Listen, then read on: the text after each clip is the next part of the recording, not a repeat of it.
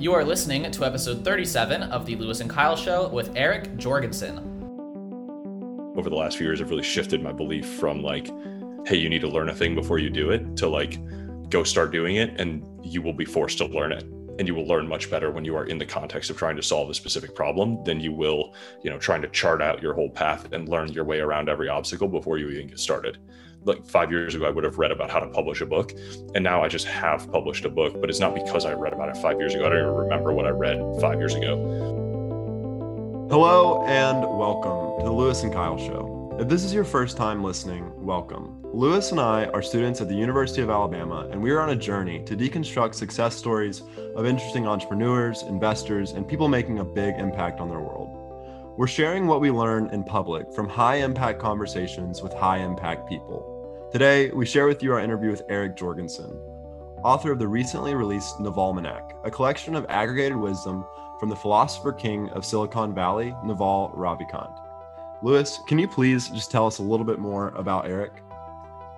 Yes, so Eric Jorgenson is a product strategist at Zarly and also contributed to the blog Evergreen on Medium, which has educated and entertains more than 1 million readers about all topics related to business since 2014. And most recently, like you said, he published the Almanack of Naval Ravikant, A Guide to Wealth and Happiness. In this conversation, we unpack some of the most important ideas from the book, most notably ethical wealth creation, and also applying many of the concepts to problems related to growing this podcast that Kyle and I have been sitting about. What does it mean to set and maintain a personal hourly rate? What does it mean to productize yourself? And we also ask Eric about the inspiration for this book, some of the other books he's read that inspired him to put this blog together and put this wisdom in one place. We talk about some other inspiring thinkers that he thinks are on the come up as well. And at the end, we have a fun discussion about sandwiches. It was a really fun conversation. I'm really glad that Eric came on with us, and I think y'all are going to enjoy listening to it. So with that, I'm just going to cut right to it. Eric, welcome to the Lewis and Kyle Show. We're super excited to chat with you today. Happy to be here. Cheers. Cheers. So for those in the audience who aren't familiar with you and your work, before we dive all the way into Naval, can you briefly introduce yourself? Yeah, my name's Eric Jorgenson. I've been kind of in the startup tech world for the last 10 years or so, mostly working at Zarly.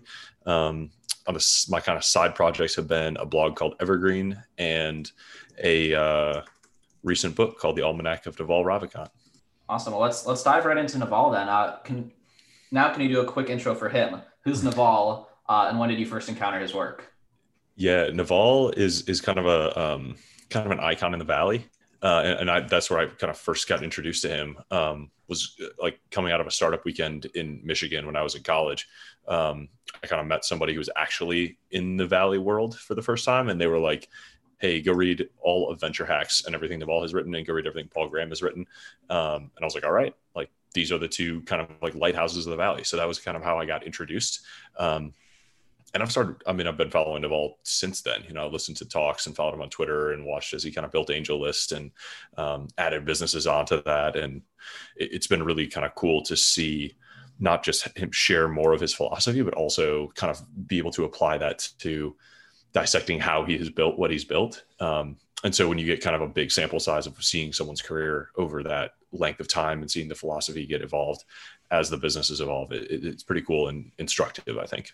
Yeah, absolutely. And I think you could write a similar almanac on Paul Graham as well. He's so influential in that world. But what books inspired you to write the Navalmanack specifically? I know there's Seeking Wisdom and Poor Charlie's Almanac, but were there any, other than his tweets, was there anything else that kind of spurred you?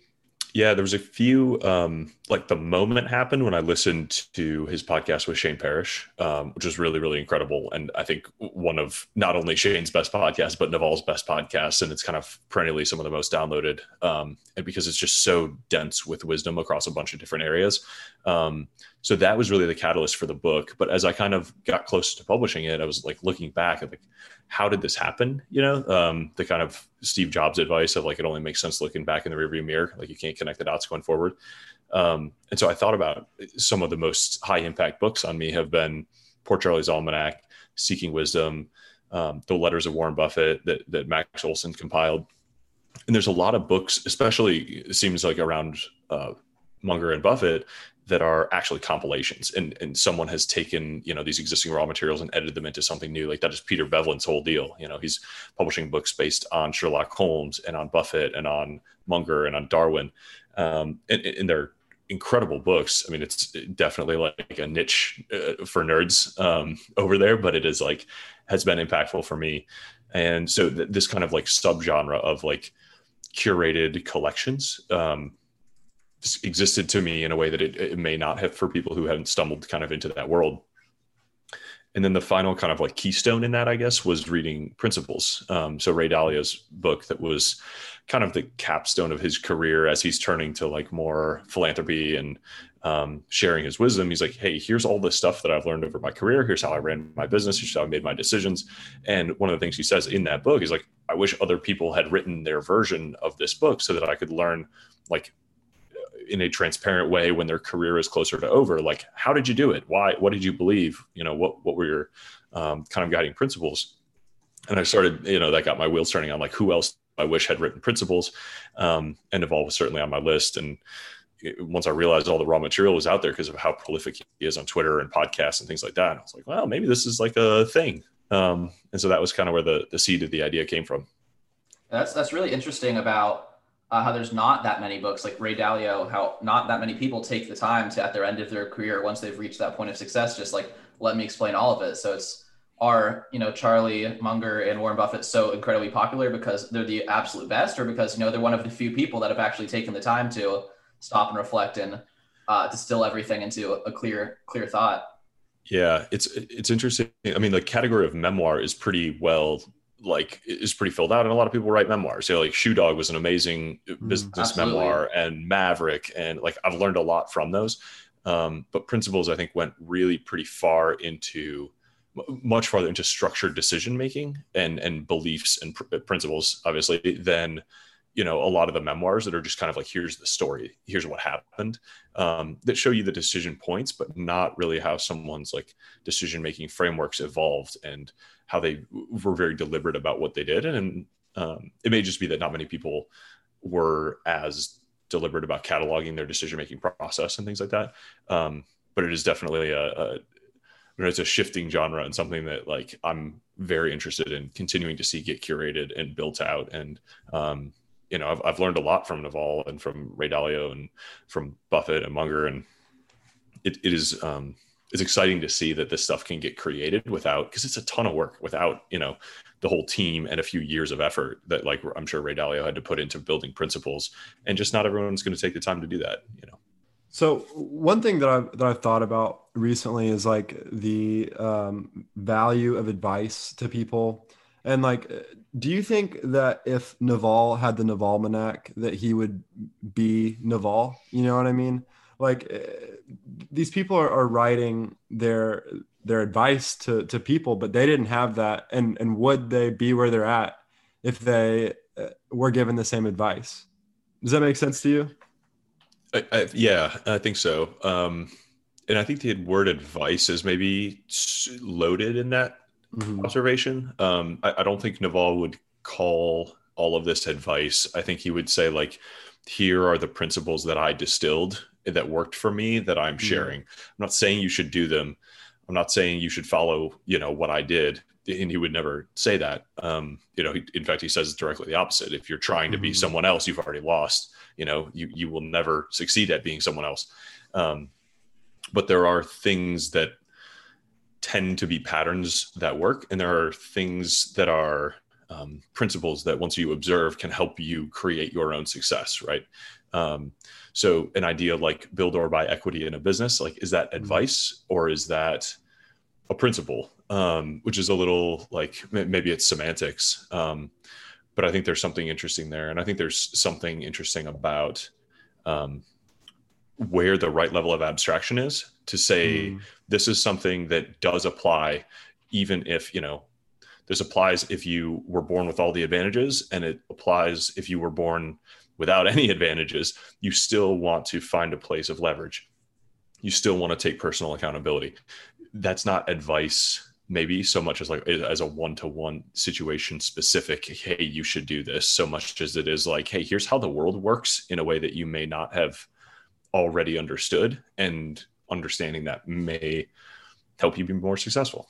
I think that's really valuable. And I think even Naval, he kind of talks about, I mean, if you put that timeline of Naval at the beginning of the book, where and you have it in the appendix at the end, I mean, he kind of outlined these principles, in like 2007, and then chose to follow them. So in a way, he did have them 10 years ago and then followed them. And then only recently, became the philosopher king, or whatever you want to call him, only recently decided to say, I'm going to share the operating system I've used for myself because it's battle tested. But let's actually dive in now into the book itself and some of Naval's key ideas before we keep referencing them, because we've all kind of dove in a little deep. But I want to start with kind of the same chronology used in the book about the how to get rich without getting lucky part of things. So could you quickly explain Naval's idea of ethical wealth creation and kind of the difference between that and villainizing wealth? Yeah, there's a kind of a foundational idea here that some people get stopped on their journey to wealth before they really even get started, because they don't believe that it's possible to create wealth ethically. They believe that, like, in the history of it is hard to articulate the counter argument because it's quite obviously flawed to me, but they basically believe that all wealth transfer is wealth taken. And so that is to kind of omit all of the technological innovations that have taken place, but they basically believe that any wealthy person has like taken from someone else, not created wealth generally and captured some percentage of that. And so you have to really believe that the pie is growing all the time, and that anytime you create, a profitable business that is exchanging with people on a voluntary basis, you're not only creating profit for yourself, offering something new, a new solution, but also that person is better off for having purchased your solution, or they wouldn't have done it. So not only is there profit captured by the business, but there's consumer surplus, which is what we call the kind of the gap between what the consumer paid and the benefit that they're getting. And that has to exist really for the consumer to want to transact. It's a kind of an economic principle there, but people without that worldview tend to villainize wealth and tend to believe that if they were to become wealthy, it would be because they did something immoral or did something evil, or if they are earning a profit that they're taking it from someone. And that's not how I see the world. It's certainly not how Naval sees the world. I don't think it is the correct worldview, but it certainly is not one. It would be too shaky of a foundation. And I think anytime you were about to earn money, you would kind of come into this conflict where you thought you were doing something unethical and you wouldn't be able to do it. And I think maybe the most obvious example that people like to bring up in this case is like, what about J.K. Rowling? It's a little bit easier to villainize billionaires in commerce, but it's much harder to say like the world, like that J.K. Rowling stole something by creating a book that everyone wanted and paid for, and yeah, just creatively came up with this thing that so many people were excited to participate in. Who is worse off because Harry Potter exists? Like I know of no people. So that is like a mental test for like, she created something so valuable that a ton of people rewarded her for that and became better off as a result of it. So it's really important to kind of, if you have that within you, to kind of reconcile that and find your way out of it if you aspire to be wealthy and in line with your principles at the same time.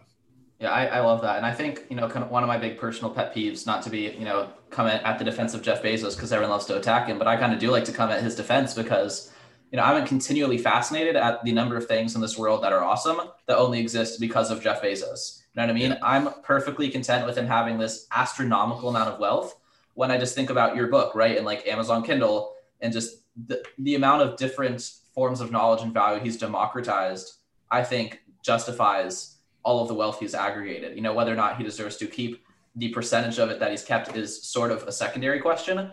But the initial question of, there's no doubt that all of these things, authors like you and authors like Lee Lefevre, who we had on in the last episode we published, were able to distribute their books with, it basically created what Naval talks about permissionless leverage. Like Jeff Bezos created a humongous, like immeasurably large way of getting permissionless leverage because of self-publishing. And that's just one of like all of Amazon.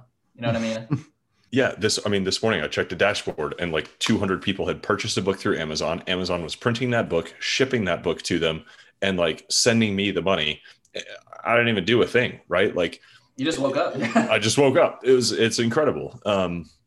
and there's a million, little ways that that's happening. AWS is supporting the whole internet. Amazon's now delivering packages. Like this is, Bezos is commonly, frequently attacked. And yeah, I find it to be a little bit of a tiresome argument because you're coming at such a different worldview that like everybody's just talking past each other. And I don't know what the right level to unpack is before you can kind of actually like see eye to eye and start understanding, and actually discussing the disagreement. It's just so far back that it's difficult to find. Yeah. One thing that's hard for me to see is like, what specific knowledge did Jeff Bezos create in himself to be able to produce such massive results in the world? So my question is, I almost have an answer for you there. Not to jump in. Well, go for it, Lewis. What's up? I'm just feeling inspired about Jeff Bezos today. I read the entire book, so I'm like deep, and I like read it so fast. So my brain is like trying to intersect all the ideas and connect them all at once. But I mean, there's so many unique insights that Jeff Bezos had to like, I mean, if we're talking like early Amazon, just first of all, he had the skill set of, building things and being a businessman and being very smart. And then this recognition of, I don't know if judgment counts as a form of specific knowledge, kind of reconciling all the terms, but he recognized that books being the most vast, right? The largest number of things in a similar category is books. And then recognizing the trend spotting of like the internet matters, all new wealth is going to be created because of the internet, and being able to combine those and execute on that, I feel like was the specific knowledge. But I don't know if you have anything to add to that. I just felt like I was just feeling inspired. I was kind of trying to tie in the before and the after to get kind of a definition of specific knowledge in order to lead into the next question, which is what can we ask ourselves to be able to develop our sense of what our specific knowledge area needs to be. Yeah, I don't think we need to have a specific, like it is hard to create that category before you understand yourself. And so it doesn't start with like, what does the world need? It starts with what do you have and what are you interested in? So the questions I think are like totally the right place to start. So the questions that you would ask yourself or really ask people around you, like, I think that is almost a shortcut. Self-examination is much harder than it's harder to see yourself sometimes and see the patterns that you lose sight of. So some of the people that I have kind of worked with already on this found success in finding their specific knowledge by talking to parents or people who were around them, siblings, people who were around them when they were younger. And so like, what were the things that you did when you had free time that you found hours and hours just like you lost yourself in? That's a kind of an early one to see, like, what were your emerging skills? What were your emerging interests? I've always been, much more words than numbers, or like mechanically inclined particularly. So like when I was 12, I was trying to like sit down and write novels about like elves, and they were terrible, but like I was at least experimenting with words. Right. On the kind of like, as you get closer to today, you might look at maybe in the workplace, like what are the things that you get asked for?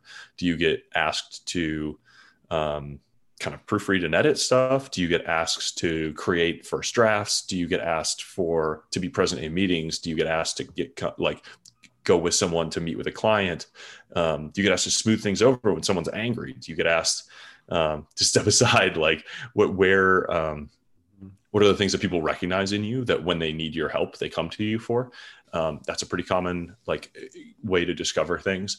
But it's not just what you're good at, it's also what you're interested in and what you enjoy doing. So the stuff that you do on nights, the stuff that you do on weekends, the people that you choose to hang out with, what you choose to talk to them about, can all kind of be clues to help you unpack that specific knowledge. Can you contextualize that in terms of obsession, kind of the way Naval talks about the importance of how you will lose if that's not the case? Yeah, I think, we are increasingly in kind of a winner take all world. And the people who, this is where you get into the role of hard work. Like, hard work is important. And if you are trying to compete with someone directly, like, hard work matters a lot. And so if you are doing something that you find deeply fulfilling and are already obsessed with, to use your word, like, you are going to naturally win at that thing when someone else feels like when it's hard for them to do each incremental task because they're using up, their willpower store to get through it. And somebody else is just like happily chugging along because like that's what they love to do and they would choose to do it. A story that not many people know is like how Craigslist got started. And really like part of the reason that it won the early internet before there was even like a race for the internet is just that like Craig Newmark fucking loved responding to customer support requests. And like, that's how he built that whole thing. Like it was a basic website at a time when the web was very basic. And so like the fast load speed was a big advantage and it was very simple. So people who weren't used to like fancy graphics and stuff could use it. But also Craig Newmark would happily reply to 500 customers every single day and just help them find the thing or help them putz through it. And he's not like a super type A aggressive tech entrepreneur guy. He wasn't trying to build a huge business. He just really wanted to like help people on the internet and found fulfillment doing this kind of like rote task and was like interpersonal, but introverted. So like doing it through email really worked for him. And it just like reps of things that helped build that business. And that was a thing that would have been monumentally difficult for anybody else to do. They probably would have tried to find a way around it instead of just enjoyed the task and gotten through it and seen the prize that comes on the other side. Yeah, and then, he just on the back end had network effects, all those things, like actually building the engine on the exponential scale kind of behind the scenes. Yeah, and I don't think that was, I think he probably started Craigslist before it was clear what it would become and didn't necessarily know, I don't think the term network effects existed or certainly was like as well understood as it is today when he started it. But it's an incredible business. I mean, it's one of the highest revenue per employee businesses ever, and is still kind of maintaining its moat despite Facebook Marketplace and eBay and all of this other stuff that has popped up. And it's a remarkable thing. It really is. It's crazy to go on there and look at Craigslist and be like, this does not seem like it should exist today and be this big of a thing. But yeah. You've written a lot on your Medium blog and on Evergreen about network effects. But one contradiction that I kind of noticed is that like in Naval's How to Get Rich Without Getting Lucky thread, he talks about you shouldn't study business, like not in school. You shouldn't read business magazines, but you write about business concepts on Evergreen. So how do you think about that? I wish I'd had this book when I was 17 because I would have chosen a different major, for one. I think it's an interesting, I'm going to maybe like try to cop out through the like thread the needle here, but I think that there's a difference between studying like he says there is no skill called business. And I think that that's right. I think that there are many kind of micro skills within business that you can really excel at and that are useful pieces of it, right? So like you can become really, really proficient at accounting and like that will help you speak the language of a business. You can become really quite good at sales. You can become really good at building a team. You can become really good at, growth marketing. And all of those things are, maybe those are more specific skills that all help you build a business, but they are not, I always interpret it to say like, if you just study business, that doesn't mean that you can build one necessarily. And the lessons of Silicon Valley are usually that people who are really obsessed with a specific topic or a specific technology end up building great businesses because of their obsession with that business or that technology, right? So like Brian Armstrong, maybe like obsessed with cryptocurrency and studied it and was an early adopter of it and tried all of these new things. And like, because of that, saw the opportunity for Coinbase and started building Coinbase, but he didn't start Coinbase because he had the greatest business mind in the world. Counter argument to that would be like Warren Buffett, right? Like Warren Buffett, maybe more than anybody else, has the skill of business, but he has the skill of accounting, analyzing, like valuation. And so it's a question of like how much you subdivide those. The thing that I took from Naval and like have learned it later in life, certainly than I maybe could have, but with like, you don't study business as a whole. You try to like niche down and find the application of business. And studying businesses has always been interesting to me and like looking across all of those things. But I, for a long time, made the mistake of thinking that if I just studied across all of those things, it would make me better at starting one or would lead me to it. And I don't think that that is true anymore. And I don't think I'm over the last few years, I've really shifted my belief from like, hey, you need to learn a thing before you do it, to like, go start doing it and you will be forced to learn it. And you will learn much better when you are in the context of trying to solve a specific problem than you will, trying to chart out your whole path and learn your way around every obstacle before you even get started. Like 5 years ago, I would have read about how to publish a book, and now I just have published a book, but it's not because I read about it 5 years ago. I don't even remember what I read 5 years ago. That all that was an indication to me that like maybe I was interested in doing that in the future, but that knowledge was gone. There was no way to apply it in that moment. It was completely irrelevant. And 5 years later, I did something totally different, but I learned my way over and through those obstacles as they came up because I was committed to finishing this project. And so that is like, that is how I see that quote now. It is not like, don't study business because you need to know all of those things before you get started, but like study a thing that will lead you to start a business, and then the rest will kind of fall into place around you. Yeah, I think that really weaves in well with Naval's idea of just studying the fundamentals.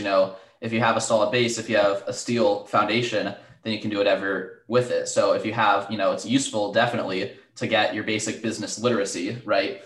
Understand accounting and financial statements, understand the buzzwords in marketing, finance, whatever else. So at least you can form the concepts together in your head. And I think a book that does a really great job of that is like The Personal MBA. Is okay, now you have the entire glossary of business terms, and then you can apply a more just-in-time based learning as you realize I need to learn X aspect of business. It also is kind of big on, learnable versus teachable skills, where if you're learning business management in school, you're going to learn a lot of theory about business management. Whereas if you're learning accounting in school, you're actually going to be prepared to be an accountant. Whereas management's more learnable, where you actually have to be managing people. So I think there's a lot of, I get so into all these topics. So just loving this conversation. But one thing I really personally want to ask you about that I've struggled a lot with, even right before this call, is a personal hourly rate. That's something Naval, one of the most actionable, I think, like the few things that you come away from this book, like with a to-do list in hand, like, okay, this is a clear action item. And it's one I've really struggled with, something like outsourcing podcasting editing, right? I'm like, okay, I found one that will do it for, $40 an episode. And a $20 hourly rate is certainly not aggressive, but I'm also not ready to just pony up and all of a sudden, increase my monthly burn rate by $160. So how do you reconcile with setting and staying accountable to an ambitious number that you don't quite earn yet? And how does this interact with Naval's idea of avoiding lifestyle creep as well? Yeah, I think that's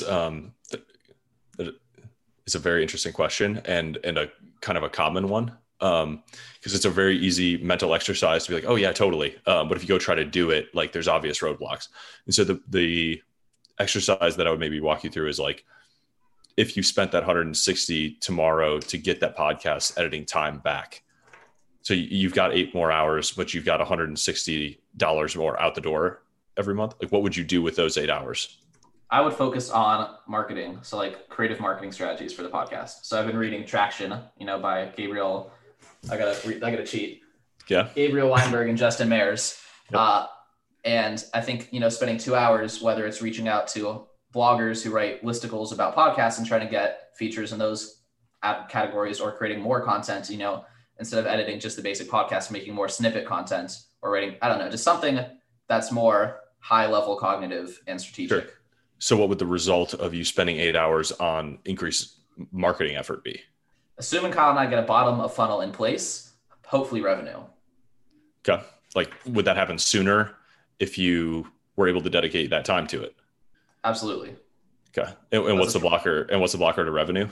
Audience.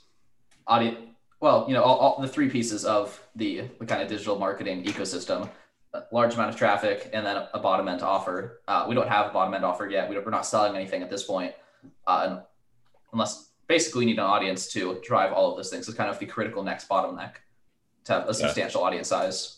So you are currently not working on the bottleneck because you're doing your own podcast editing for $160 a month. But if you paid the $160 a month, you'd be able to spend the time on the audience, and the audience growth would determine the revenue, and the revenue would probably be greater than $160 a month. And it might take 2 to 6 months for that investment to pay back.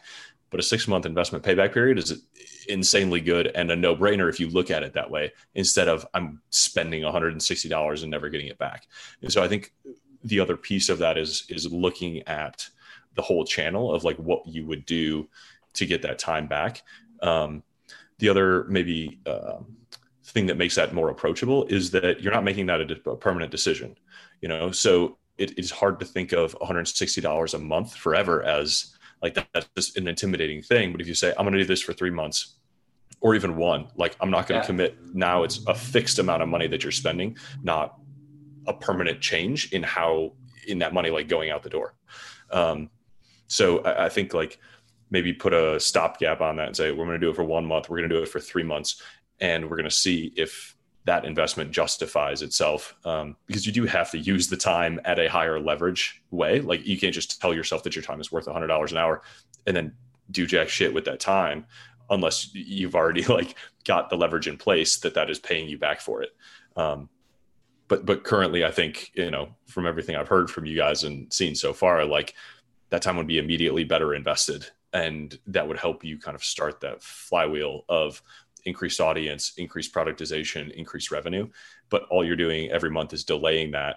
And when you look at the fact that you're delaying starting to build revenue every month, would you pay $160 to start that clock and that process sooner? Like probably. I think there's a lot of value in this. I think, you guys are doing an amazing podcast, doing an amazing job. You have great guests. Like the sooner you can start those processes that are going to build leverage and going to pay back and going to compound.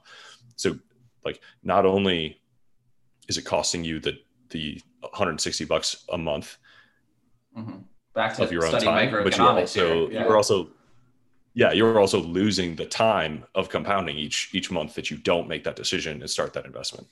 Yeah, and I think contextualizing it as an experiment is kind of something that Lewis and I have tried to do with the podcast up until this point. Like we started and we were like, okay, we want to put out 25 episodes, then we'll reevaluate like whether or not this is valuable, whether or not it was a good experience. So I think deciding on that stopgap for a month or 2 months where we put the money up front and think that money's gone, now what are we going to do is the right way to move forward on that for sure. Yeah. And there's probably smaller places to start with applying the leverage and buying back your time. If that's like, if that one is too big of a leap, maybe there's a SaaS tool that's $10 a month that'll save you a half an hour. And like, that's worth it. And maybe there's an automation that if you spend 2 hours setting up, that'll save you an hour a week. And so there's things like that are maybe easier to chip away at, that you can kind of level up your way into the editing one. If that one still feels like big and scary and like, risky, I guess. The way that you responded to his question, it felt like it was very informed by Naval, like in a way. And, I've heard you talk before about how this has changed your brain and made you think different just because you've distilled a million words of information from this guy and, that affects you. So like, my question is, what daily habits or what about you has changed to the process of putting this book together? Yeah, it's hard to pin it all down. Having spent like 3 years kind of stewing in this material, I'm sure that I have adopted plenty of things as my own that I should be attributing to Naval. And I could probably quote him a very annoying number of times each month. But we are all like kind of standing on the shoulders of layers of giants that have come before us. And, there's one of my favorite sections in the book is Naval's recommended reading. And so if you go read some of the things that he has recommended, you can see where a lot of his ideas come from and the giants that he stands on. And so we're all kind of synthesizing ideas. I went through a phase of doing this with Munger kind of earlier in life and Benjamin Franklin based on his recommendation, and now Naval on top of that. And so, we're all just kind of, we are building ourselves based on who we choose to emulate and whose ideas we choose to let in. And the thing that I liked about spending the last few years kind of studying Naval's ideas is a mix of things that are important to me at the time. So, I have been in chapters of like extreme ambition and hard work and just really, really dedicated to building wealth and found myself in a very unhappy place. I was just not living a balanced life, wasn't super health focused. And one of the things that attracted me to Naval was that he's now kind of he's looking at life as in a holistic way, and saying, here are very straightforward principles to building wealth, but also here are the trade-offs that come with it. And here are complementary ideas about your health and your happiness and how it all fits together. And that kind of met me where I was in life at the moment.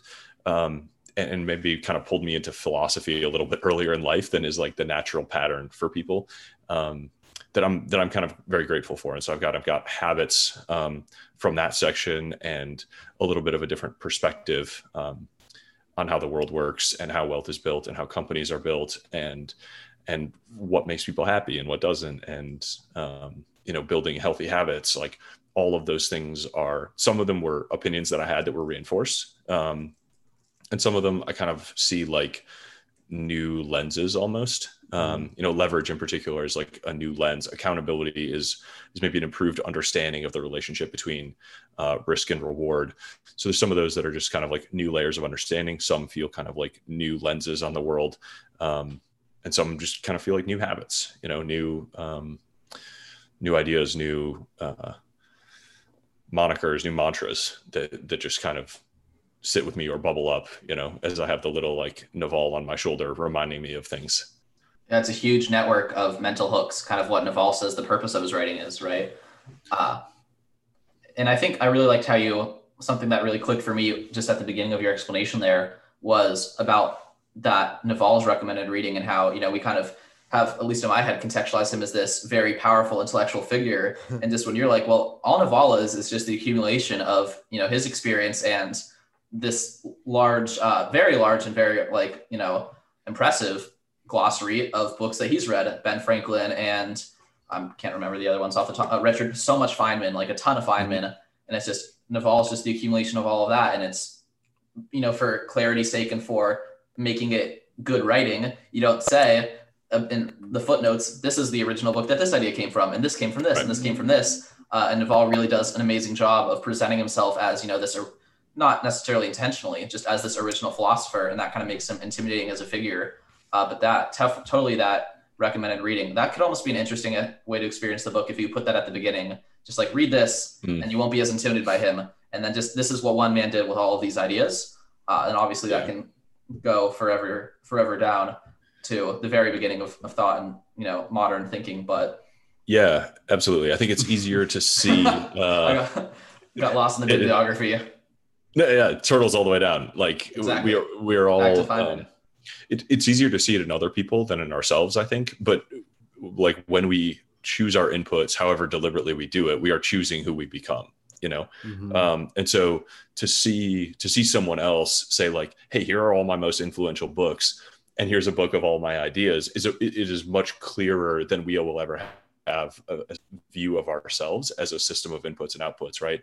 But like Naval's favorite books are all sci-fi, nonfiction, science, and philosophy. And so here's this guy who's like happy, immersed in the technology world, and kind of like first principles science influenced, but not a scientist. So applied scientists interested in futurism, also kind of philosophically present and happy. And like those inputs determine those outputs. And of course that like started that kind of co-evolutionary cycle started with his interests. That's what drove him to choose what to read. But that became who he is. And so that like process just happens over and over and over again. And we are all going through it. And so whether, whatever the next thing is we choose to pick up is going to determine the next thing that we choose to pick up. It's going to determine the next thing we choose to pick up. And that over time is just going to like pile up into who we become. And each of one of those individual decisions might be very intentional and might be very mindless. But, I ended up writing this book because I picked up Poor Charlie's Almanack and Seeking Wisdom and the Letters of Warren Buffett and Principles. And to what extent, like some of those decisions led into each other. Now I'm creating this book, and now this book is going to influence and certainly impact like whatever I do to create next in my life. And each one of those decisions is like not a huge monumental like pro con list staring out the window with a glass of scotch life decision, but it was like something that determined kind of how the path of my life, evolved and meandered. And we're all kind of making those decisions constantly. And I mean, not to get too meta, but you can really extrapolate that out so far to where like, if for the books thing, it's like if your mom had turned right instead of left that day, you walk into the house a little bit different. You miss that book. Or, my grandparents, like the butterfly effect in the world, you just have no idea what's going to happen with any action that you take. So I think, the quality, deciding on your inputs and the quality of those inputs does affect who you are. But at the same time, there's so many variables in every piece of who you are that like it's just mind boggling. What are the odds that we're here right now talking to each other? You know what I mean? It's like, it's insane. But to move on here, my next question for you is there any big area or idea that you disagree with Naval on? I think you've been asked this before, but I'm interested to hear again. Yeah, I Pomp asked me this question and I hadn't thought hard about it before. And I think my first answer was that I didn't know, but I was very curious how his philosophy applied to his, how strictly he applied some of his like stoic philosophies to his very close relationships, his parents, his wife, his kids. And I think the other, which is a thing I stand by, that I'm just curious about, but I don't know how, I don't know enough to know that I disagree with it. And it wouldn't matter if I did, because those are very personal decisions and very personal kind of things. And if they work for him, they work for him. And that's wonderful. And I'm, perfectly entitled to choose my own way of life. The other one is that I think his philosophy on operating startups is kind of radical. So it is hard to agree with in its entirety. But I immediately told myself to shut the hell up because he's built an incredibly successful like business or 5 and I haven't. So, easy for me to say I disagree with it when he's got a result and a track record and I don't. Will you outline that just a little bit for our audience? Yeah, he's, it's a pretty kind of free flowing. He really prioritizes like shipping fast and building like a very flexible, super independent team. And I think there are definitely like trade-offs, and I think he understands the trade-offs that he's making on that perfectly well. Like he sets like a very light long-term vision and says like, okay, you're in here, sit out and like ship every single day. Like nothing else matters. Just like ship an improvement every day. And the trade-offs to that are like kind of lack of product focus. Maybe sometimes there are like loose ends all over the product, and there are like maybe not a super cohesive experience, and you kind of have all these like half-hearted explorations that people undertake, but then trim. And so the upside of that is like you run a lot of experiments because you have a lot of different perspectives that are making their own individual decisions. And the downsides are maybe that like it's not as clear to users what, the focus of the product is. And maybe there's some effort wasted in that, but maybe it's made up in speed. And every entrepreneur has their own kind of operating philosophy, and he's just like extreme enough that it's maybe easy to kind of pick that out as a thing that's like, well, that's like far out there.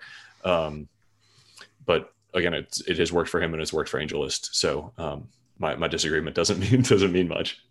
Well, I think, that idea of operating philosophy could be ran through that same analysis, kind of did at the beginning about specific knowledge, where you have to choose an operating philosophy that is a good match for your intuitive, natural inclinations to work. If you're super, you're the visionary, you're going to have a very different ideal working situation, an ideal iteration cycle and iteration strategy than someone who is, a habitual tinkerer and gets a ton of pleasure out of coming in to their workshop and putting a 1% improvement out every single day versus, someone like me who's like can get super excited about any new idea quickly and then reach the advanced beginner stage and then immediately want to just learn about a completely new domain.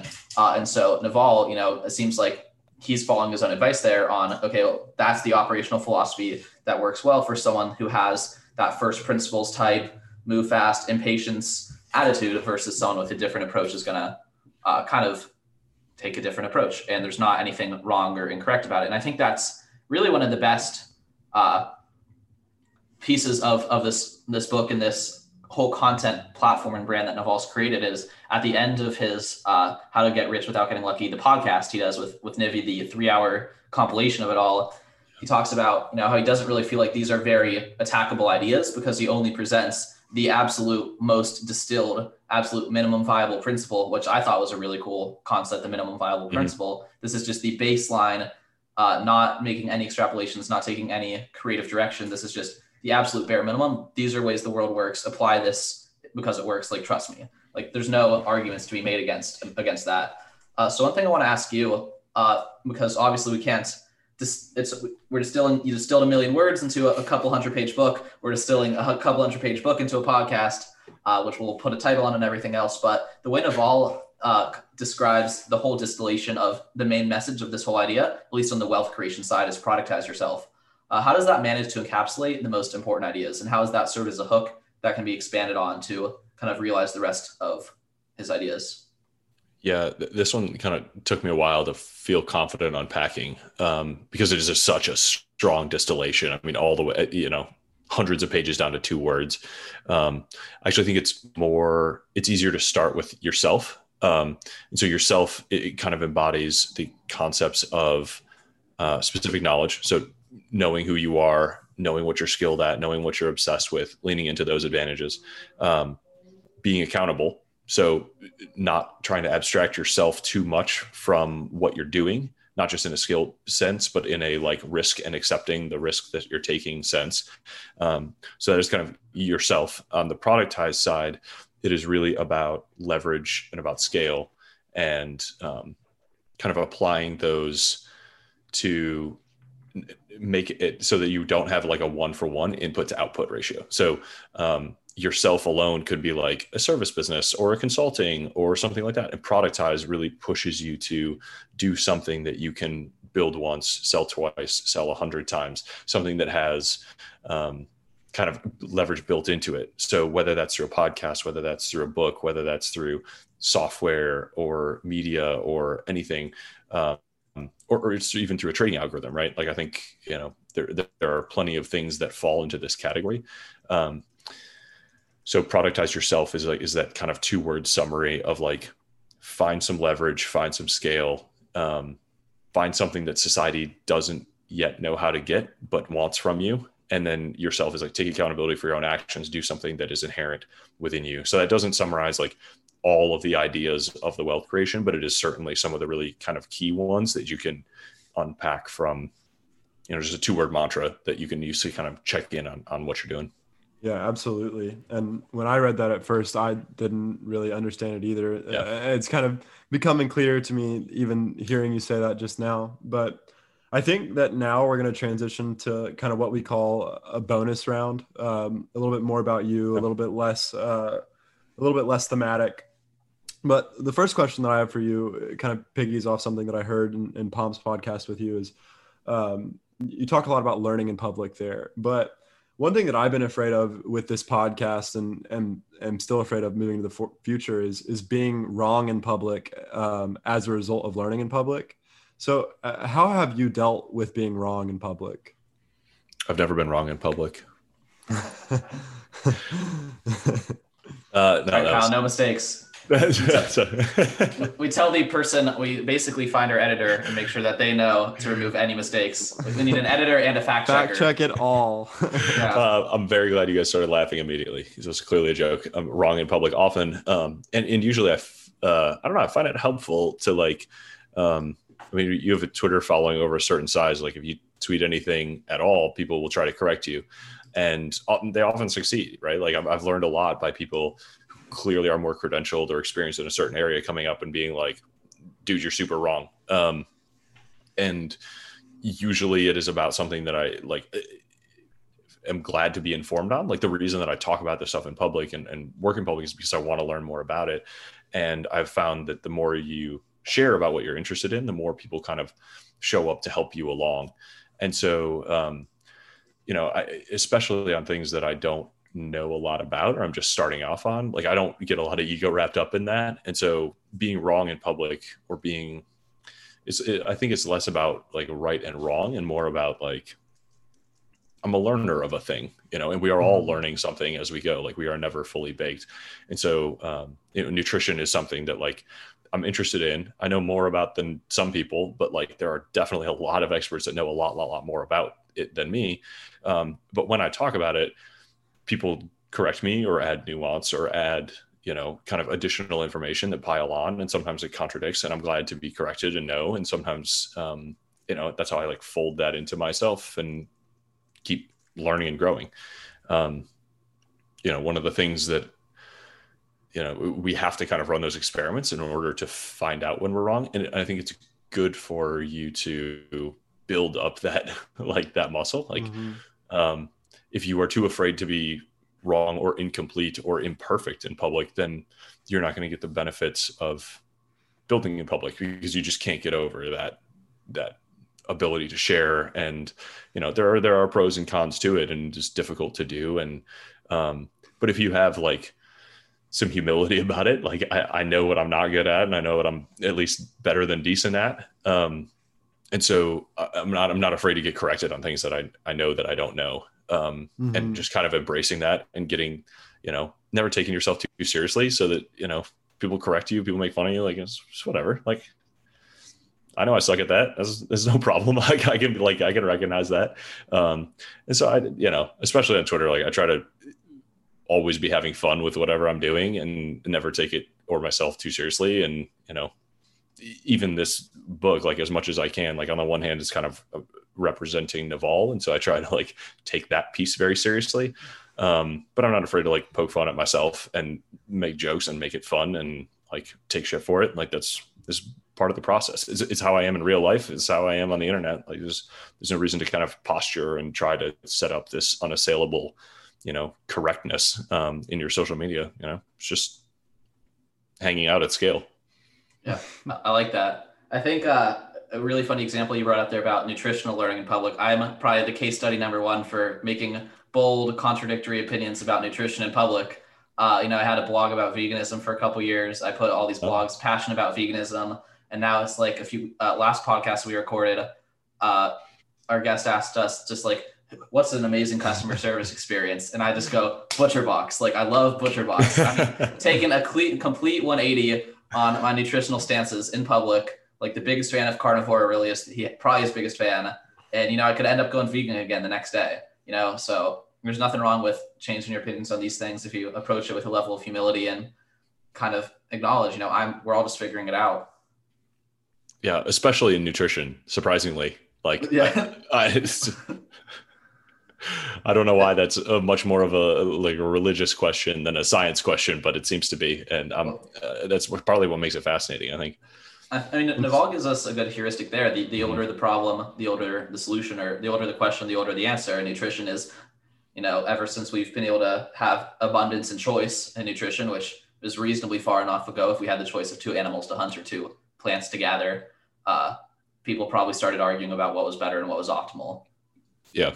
But it seems like you have made your decision, and that's sandwiches. You love sandwiches a lot. You got some really good photos of sandwiches on your website. So what's your favorite sandwich, and what are the key components to making just a great sandwich? And where's this passion for sandwich come from? That's where the why as well. Tell us the why. I need the why.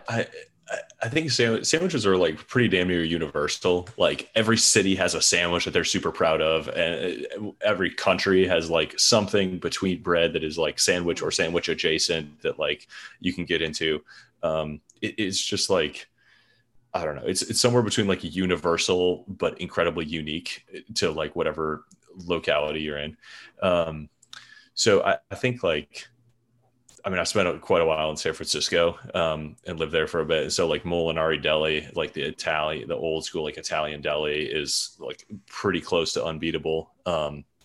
New Orleans has some amazing sandwiches, like Cochon Butcher and Killer Po' Boys and stuff is incredible. There's some amazing barbecue sandwiches here in Kansas City. The Z-Man at Joe's, and you can go on and on. I think like, as long as you have like contrast in a sandwich, like you're pretty good. So you want like, fatty salami and acidic kind of crispy, like shredded lettuce and like juicy tomato, and like it's all about, or like crispy fried chicken that is spicy, and like creamy slaw that is crunchy at like Hattie B's in Nashville. So whatever, as long as you're kind of like finding contrast and you got some like salt, fat, acid, heat, like the kind of standard like flavor profile things, like you're golden. And it's funny when you start, like you see this huge variety of sandwiches, but they also, like the very, very best ones come back to like a few of those principles, right? Like salty, fatty, acid, like even really, really simple stuff have like those three components that in contrast, especially in a contrasting texture, like just is perfect. So what would your favorite international sandwich be? Is it like a banh mi or like a Italian, like a crepe? I don't know if a sandwich is just carbs wrapped around. Definitions here. I love a banh mi. I get in many fights about my definition of a sandwich, because I think like basically anything where like you're using a carb to eat the other stuff is a sandwich. So like I think tacos are a sandwich, like a hot dog's a sandwich, and you're gonna get hate mail. You're gonna get hate mail for that. I'm absolutely certain of it, but I stand by it, and it's fun bullshit to debate. Okay. To switch directions back from sandwiches to books and thinking, as much as, because Kyle and I are going to a sandwich shop after this. That's on the calendar. But what does Alabama know about sandwiches? A lot. They actually, I'll take this one, Lewis. Yeah, I should not be answering this. They got some really good barbecue sandwiches down here. Like, okay. I would say, oh man, I'm going to forget the name of the place and you put me on the spot. But when Miss Myra's in Vestavia, it's a little hole in the wall. They've got the best barbecue sandwich out there for real. And when you come to Alabama, I'll take you there. No worries. That's awesome. I love it. Thank you for not letting the vegan answer the sandwich question. Yeah. Hey, reformed, changed. I don't know where I'm at right now. My new butcher box is coming in, my second delivery. I mean, I did the same thing, right? Back to the outsourcing. I'm the most ridiculous person in the world, and I'm afraid to spend $160 on editing, but I did spend $120 on a meat box. And it's a quality input. So, I mean, there's some lessons to be learned here. But I wrote this question before the show, and I had to add to it throughout the conversation to ensure we got an original answer. So I have a long list here. Besides Naval, Taleb, Munger, Dalio, and Buffett, who are some living thinkers we should be paying attention to? Living. I think Peter Kaufman is like very underrated, and like he tries to stay under the radar. But he is an incredible, he is like a friend of Munger's and tries to distill like many of his lessons. And so he has really pushed some of the mental model stuff. Blas Moros is publishing a site called Lattice Work that is actually like covers a lot of Kaufman's ideas. Shane Parrish at Farnham Street has used a lot of Kaufman's ideas. And Shane is an incredible like thinker in his own right and distiller. Like I love Farnham Street, and Farnham Street was totally, like I found it when I was 22, and it's been like absolutely instrumental to like loading a lot of his mental models kind of in my head. And it's an incredible community. I think I wish I had my bookshelf in here, because I could just go down that. Living thinkers. It's hard. You got to go through the Lindy effect of living. So like old enough to be like kind of proven and have a bunch of stuff out there, but not so like early and young in their career. I really love Alain de Botton, actually. I don't know if you guys have read any of his stuff. He's a British, I think he would call himself a philosopher, and he started by writing books that were like kind of modernizations of, his first book was How Proust Can Change Your Life. And I actually didn't really like that book at all, but some of his recent ones are more recent, are Status Anxiety. And he's written The School of Life. He's written about the news. He's written about The Pleasures and Sorrows of Work is another book by him. And it's a really kind of, it's kind of a similar ethos of like, let's look for timeless answers to modern problems in philosophy.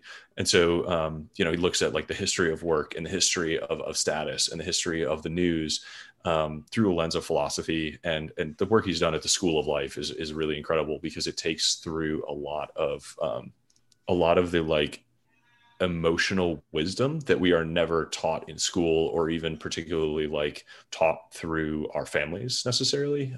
Each family kind of has their own set of like emotional knowledge and wisdom to pass on, but it's not, probably no family has a complete set of that. And he has really at the School of Life done a lot to kind of compile that of like, here's how to make a study of relationships. Here's how to make a study of love. Here's how to make a study of friendship. Here's how to like kind of unpack some of those things that are timeless human problems, but they're like a little affected by modernity, or just like really difficult to kind of build your own assemblage of. And so, it's almost a curation of philosophy brought into modern time that he's done. He's got a few TED Talks. He's got a lot of books. The website, the School of Life, is free, and you can kind of go click around and read on that.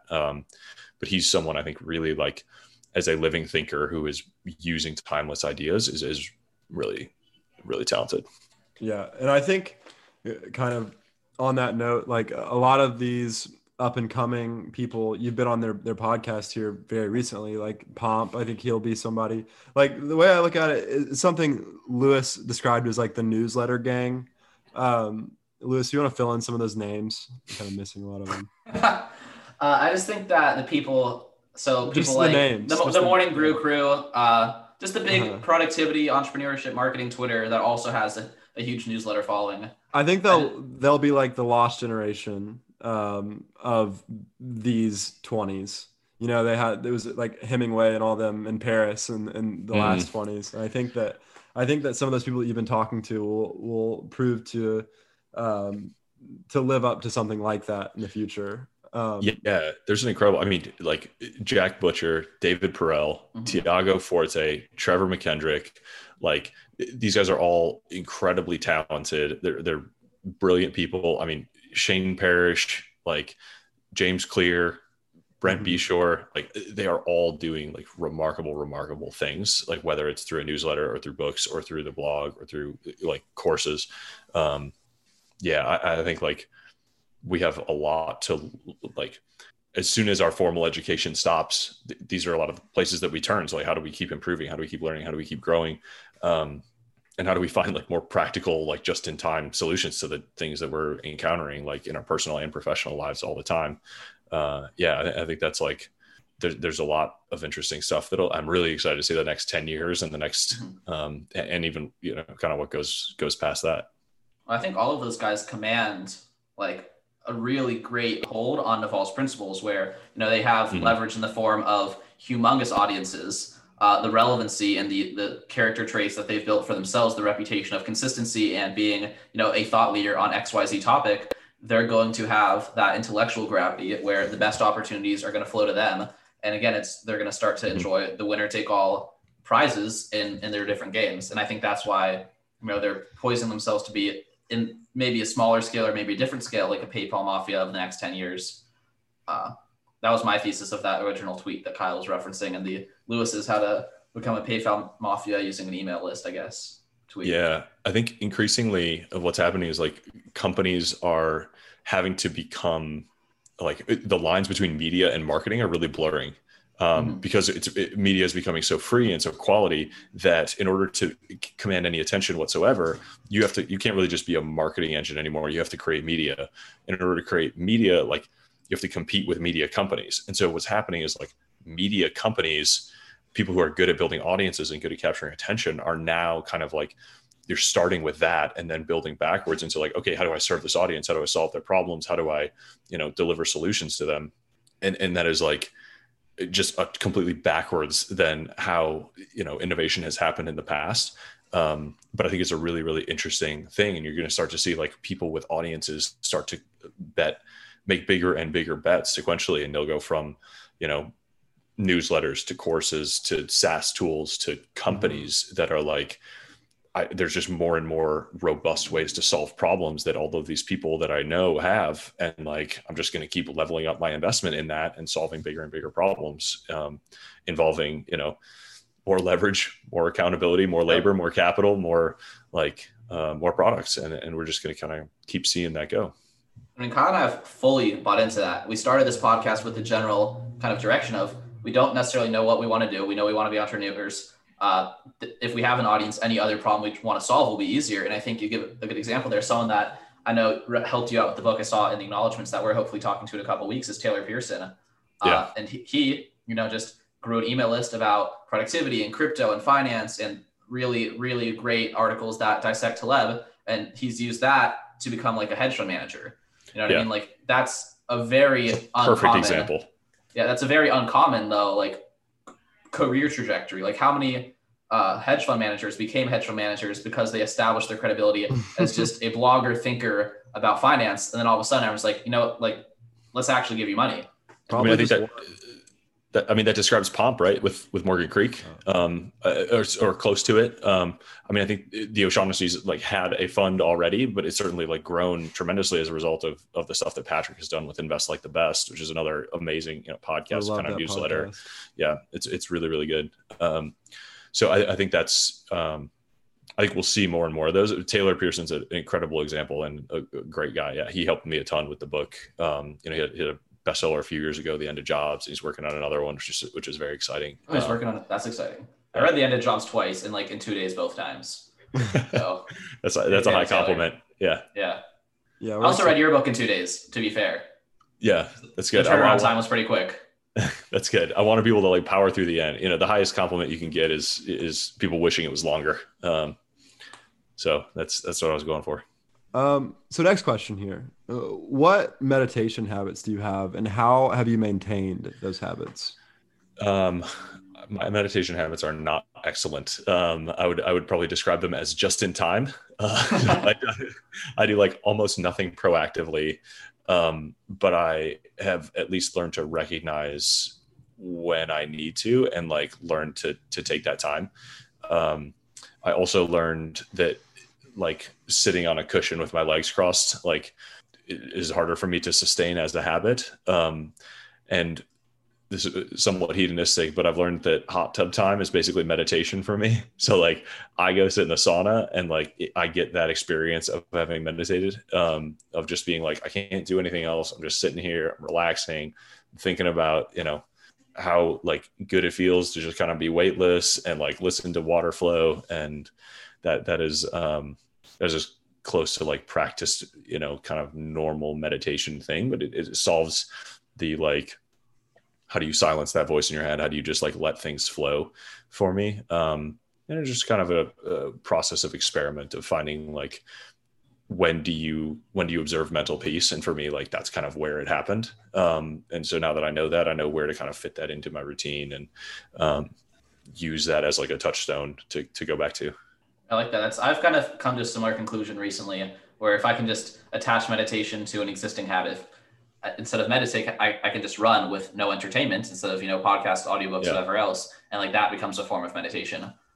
But Eric, thank you so much for this conversation. We really enjoyed chatting with you. It was super exciting. I saw the book on Product Hunt. I saw it on Twitter and I said, I want to talk to Eric. I want to hear the man behind the book. If people want to learn more about yourself and learn more about the book, I know it's free. So make sure to bring that up. You do not have to pay for this book, unlike many other books that you do have to pay for. You don't have to pay for this one if you want to read it. But Eric, where should we send people who liked this conversation and want to learn more about yourself or Naval? Yeah, the book and in its entirety and everything about it is on Navalmanack.com. And I'm on Twitter, probably first and foremost, just at Eric Jorgenson, my full name. I got a personal website at ejorgenson.com with a little bit of random writing stuff here and there. But I'm easy to find, email, DM, whatever. Happy to hear from you. Awesome. Well, thank you so much. Thank you. This is great, guys. I like it. And that wraps up our conversation with Eric. It's obvious that through his intense study of Naval, a lot of the wisdom has distilled into him, which is something that he talks about and something that I found really interesting. And that's that, Naval was influenced by what came before him. And that's obvious through the recommended reading at the end of the book. And I thought this was a really interesting conversation and valuable for us in the context of this podcast.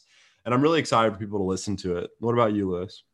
Yeah, I jot down a few notes here, things I found interesting and worth recalling from the conversation. I think the way he helped us characterize some of the decisions we're making as kind of using the same terminology and mental frameworks as investing. If we can invest $300 today and the payoff in 6 months is XYZ, that's probably a good return on investment rather than looking at it as I'm accruing more expenses for life.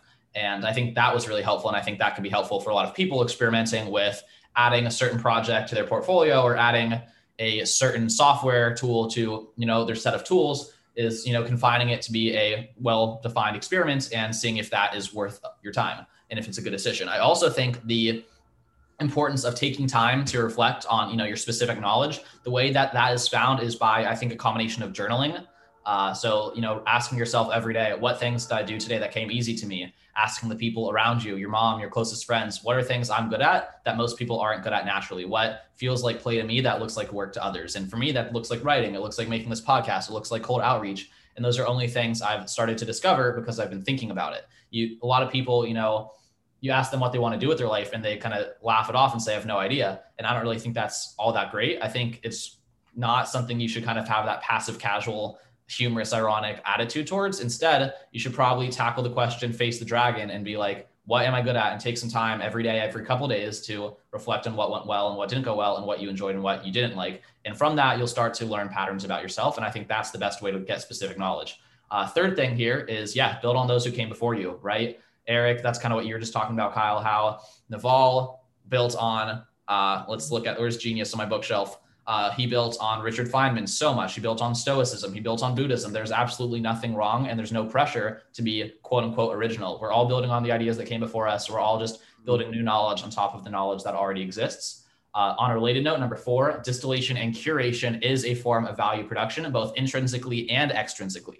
So like you're saying, right, Eric, intrinsically from writing on his blog, that's how he learned about business, right? He didn't learn about business by reading business books. He learned about it by, I'm going to put out this blog about business. And in that process, I'm forcing myself to learn about it by writing. And then this book, obviously the extrinsic value, the value to the world is, there are a million readers of that blog. There are hundreds of readers of this book, probably thousands at this point, people that are really getting value from it. So he learned a lot by doing it, and he produced value for other people just by making someone else's ideas more digestible. And the last thing here for me is repetition is the mother of all learning. I got that from listening to a Russell Brunson podcast I had listened to in between recording this podcast conversation initially and recording this follow-up now. But the idea for me, in preparation for this podcast, re-listened to the entire How to Get Rich Without Getting Lucky podcast for Naval. I re-listened to some of his interviews like on Farnham Street. I read the entire book, which contained probably all ideas I've seen all before because I've listened to all of the resources that the book was built from. And it was most valuable because through the process of repetition, I'm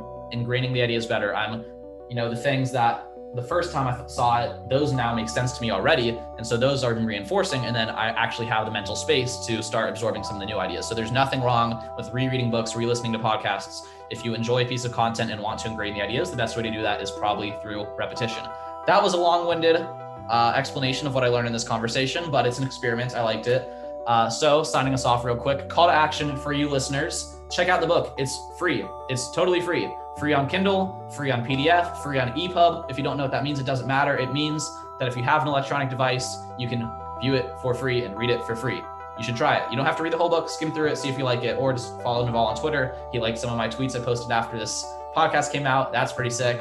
Anyway, if you liked what you heard today and you want to stay up to date with the podcast, with the Lewis and Kyle Show, 3 ways you can do that. You can subscribe within your podcast player or on YouTube. Now we have an email list. That's number 2. You can get updates straight to your inbox. Number 3, we have social media accounts on all major platforms. You can get updates right in your feed.